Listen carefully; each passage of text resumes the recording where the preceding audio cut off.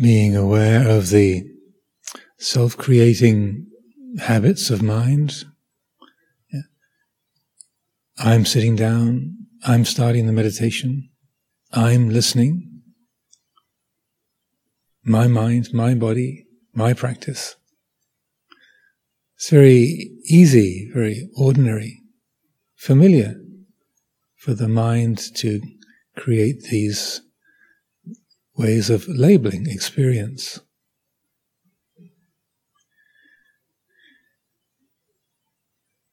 So it's important to notice that self-creating habit, the I-making and mine-making, ahankara, mamankara.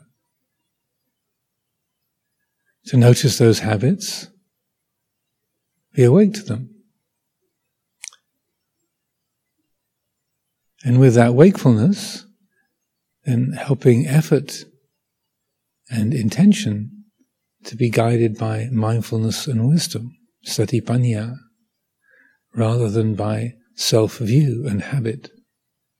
Me doing something to get some result, to get somewhere. Making those feelings of self and other, me and the world, solid, concrete, separate.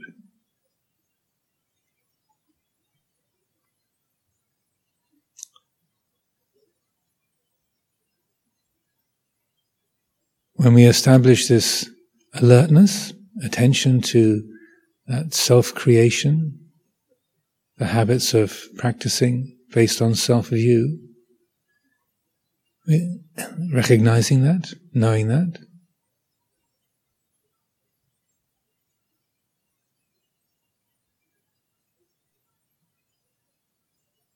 using that recognition then to strengthen the quality of awareness, mindfulness and wisdom.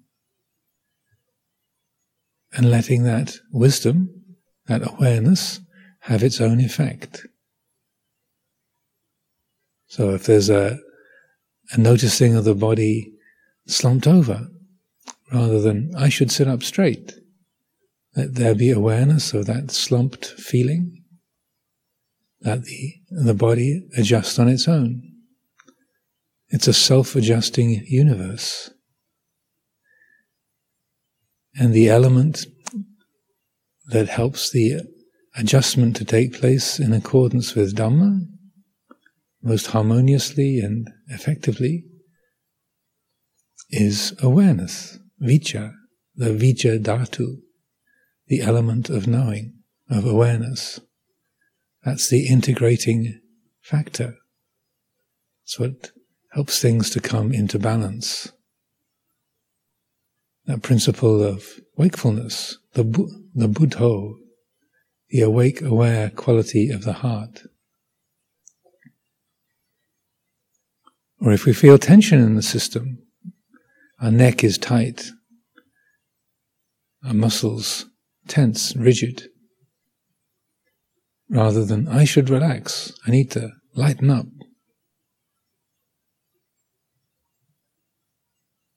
Notice that I should, I must, habit, notice that, recognize it. Let there be awareness of those places of stressing. In your eye, around your eyes, in your jaw, your neck, your stomach.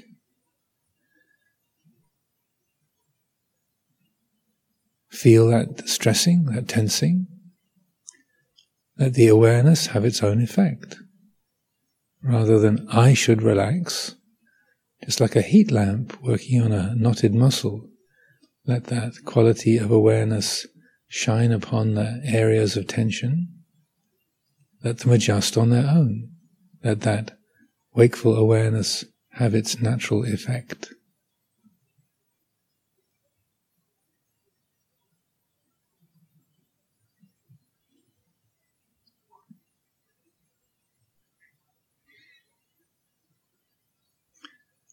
Reflecting on the teachings of Paticca Samuppada, dependent origination, the Buddha pointed out how consciousness, vijnana, and mentality, materiality, namarupa, They lean upon each other. They condition each other. Consciousness is a condition, a support for mentality, materiality, mind and body. And mentality, materiality is a support, a cause for consciousness. They lean on each other. They feed each other. They support each other.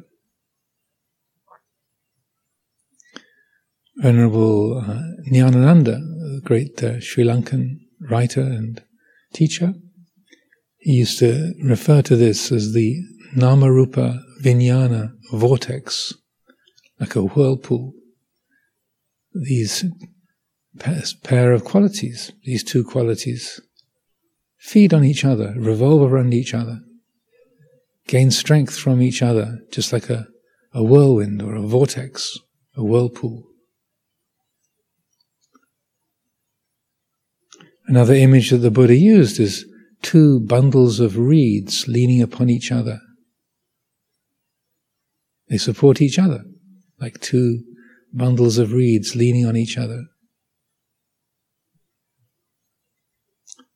Or even though these concepts might be strange or unfamiliar words or difficult to get a sense of, in their essence, what it means is the vijnana side here, in this respect, is that quality of subjectivity, the I, the experiencer, I, the doer, the subject. So it's related to the cognizing, knowing side, the subject side of experience, this feeling of me hearing, me practicing, me doing, me knowing, me remembering. And the namarupa, that materiality, mentality, in this respect, represents the object side. This body, this world, these words, these feelings, the known, the object. So this namarupa vijnana vortex, the pair of qualities feeding each other, leaning on each other. What that's pointing to is how when there is ignorance, when things are not seen clearly, then there's a formation of an I and a world. Me in and my world. Me in here, looking at the world out there. Or me here, looking at my mind, or my memories, my ideas inside. It's the way the feeling of subject and object, me here, the world out there, how that becomes apparently real, apparently solid. A me here, moving around in a world out there. That's what this refers to.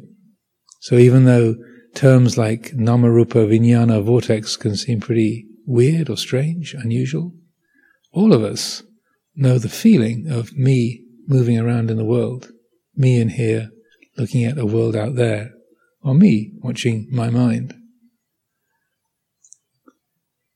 as an object, as a thing being looked at, being known, being experienced. We all know that. That's very familiar to all of us.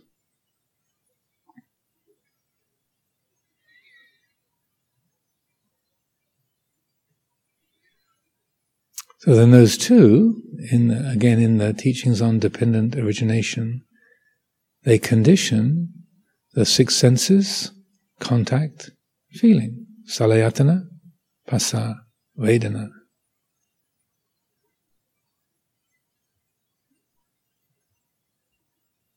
That dynamic is what makes it seem like there's a me here who's got the six senses, and through the contact of the six senses, then there's real feelings.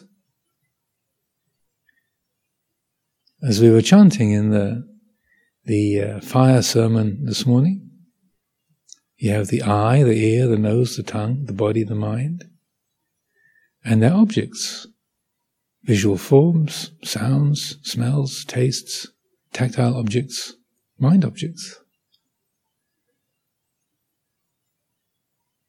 Then you have the consciousness that arises from that, Chakku Vijnana, eye consciousness, and then the coming together of the sense organ, the object, and the consciousness, that makes phassa, contact. The contact then leads to feeling. Pleasant feeling, painful feeling, neutral feeling, with respect to each of the 6 senses.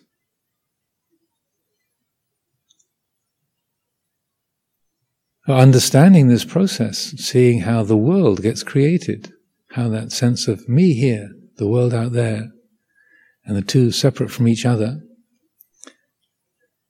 how that forms and how that leads so easily to dukkha, to dissatisfaction, alienation.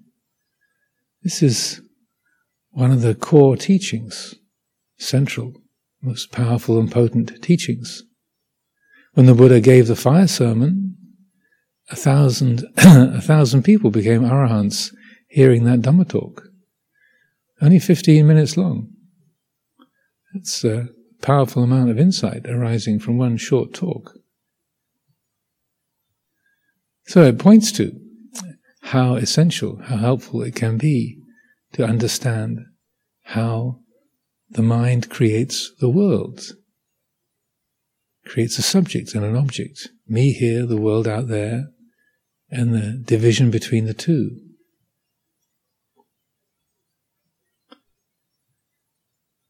The 6 senses then condition contact. Contact conditions feeling. Feeling conditions craving. Salayatna, Phassa, Vedana, Tanha.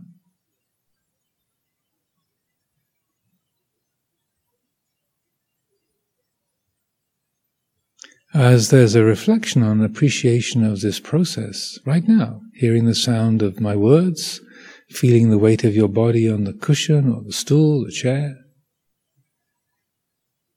feeling waves of mood, of comfort, discomfort, understanding, not understanding, appreciation, irritation, neutral feelings.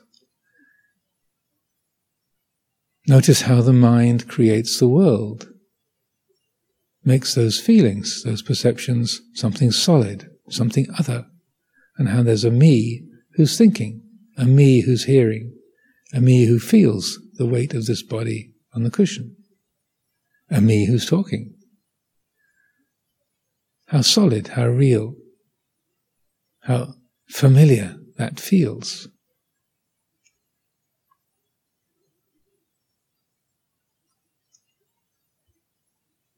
When the Buddha spoke about the world, loka, as I often like to quote, he said, what is the world? Loka. That whereby one is a perceiver of the world and a conceiver of the world, that is called the world in this Dhamma and discipline. And what is that? Whereby one is a perceiver and conceiver of the world? The eye, the ear, the nose, the tongue, the body, the mind. That's the world in this teaching. So it's the world of our experience. That's the world that can be known. These sounds, these feelings, these thoughts, these images, smells, feelings, tangible objects. This is the world.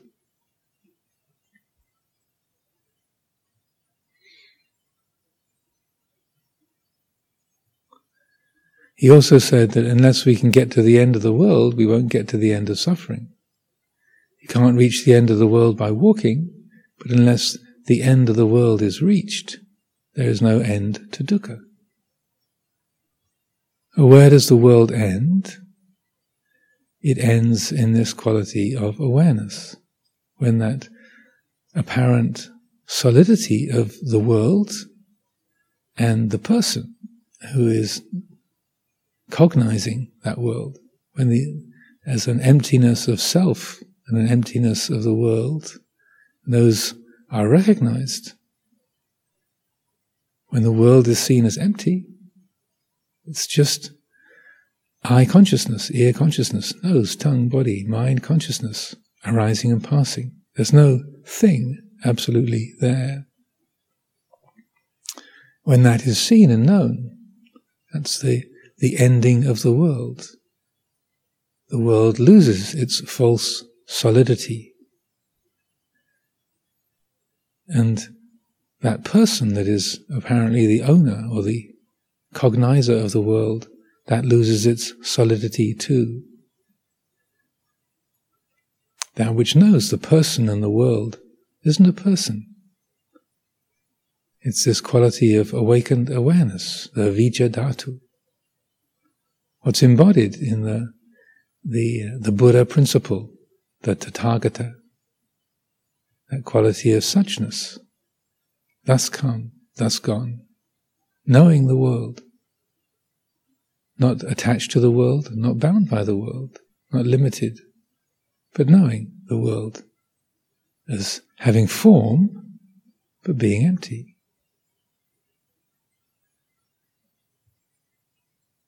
So as we sit for long periods of time, hours during the day, or out walking in the cold, when Vedana is unpleasant, we can explore that, see how the mind makes that solid, how Vedana conditions tanha. Got to get away from this cold, or this painful knee, this ache in my back, this tension in my knees. If only that was over, I'd be happy. To recognize this is feeling, conditioning, craving. And when that's recognized, known as it is, it's this feeling, this discomfort, this sense of cold on the skin. It's known just as this. There's a feeling, there's the Vedana, but the mind doesn't have to add anything to it. Its empty, insubstantial nature is known. The emptiness of the knower is also known. That which knows the person isn't a person. There's a profound letting go, non-attachment, non-identification. So when there is vicca, when there's awareness, then there's still the body and the six senses, but the mind doesn't create that false division of subject and object. There's not a me here and the world out there, but there's the knowing of this world. It's a subjectless, objectless awareness. The subject is empty, the objects are empty. There's a great freedom, a great peace, a great ease that comes with that insight. So when there is vicca, then that false solidity of the sense world is not created. When there's avijja, ignorance, then it seems solid, real, permanent, absolute. Notice that. Notice that feeling of solidity, reality that the mind gives to the world, and challenge that. Recognizing that, letting that awareness have its effect. Even as you're shivering or wincing from discomfort.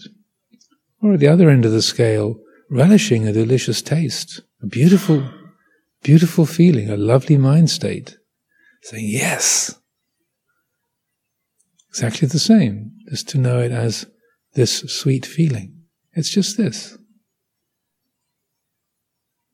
Doesn't have to be made into something apparently absolute. Doesn't have to be a person who owns it. It's just this. Sweet taste, bitter taste, neutral taste. Sweet feeling, painful feeling, neutral feeling. Just this. And when the world is known in that way, the world ends. Its false solidity ends. And the result of that is freedom, peacefulness, clarity, the end of dukkha.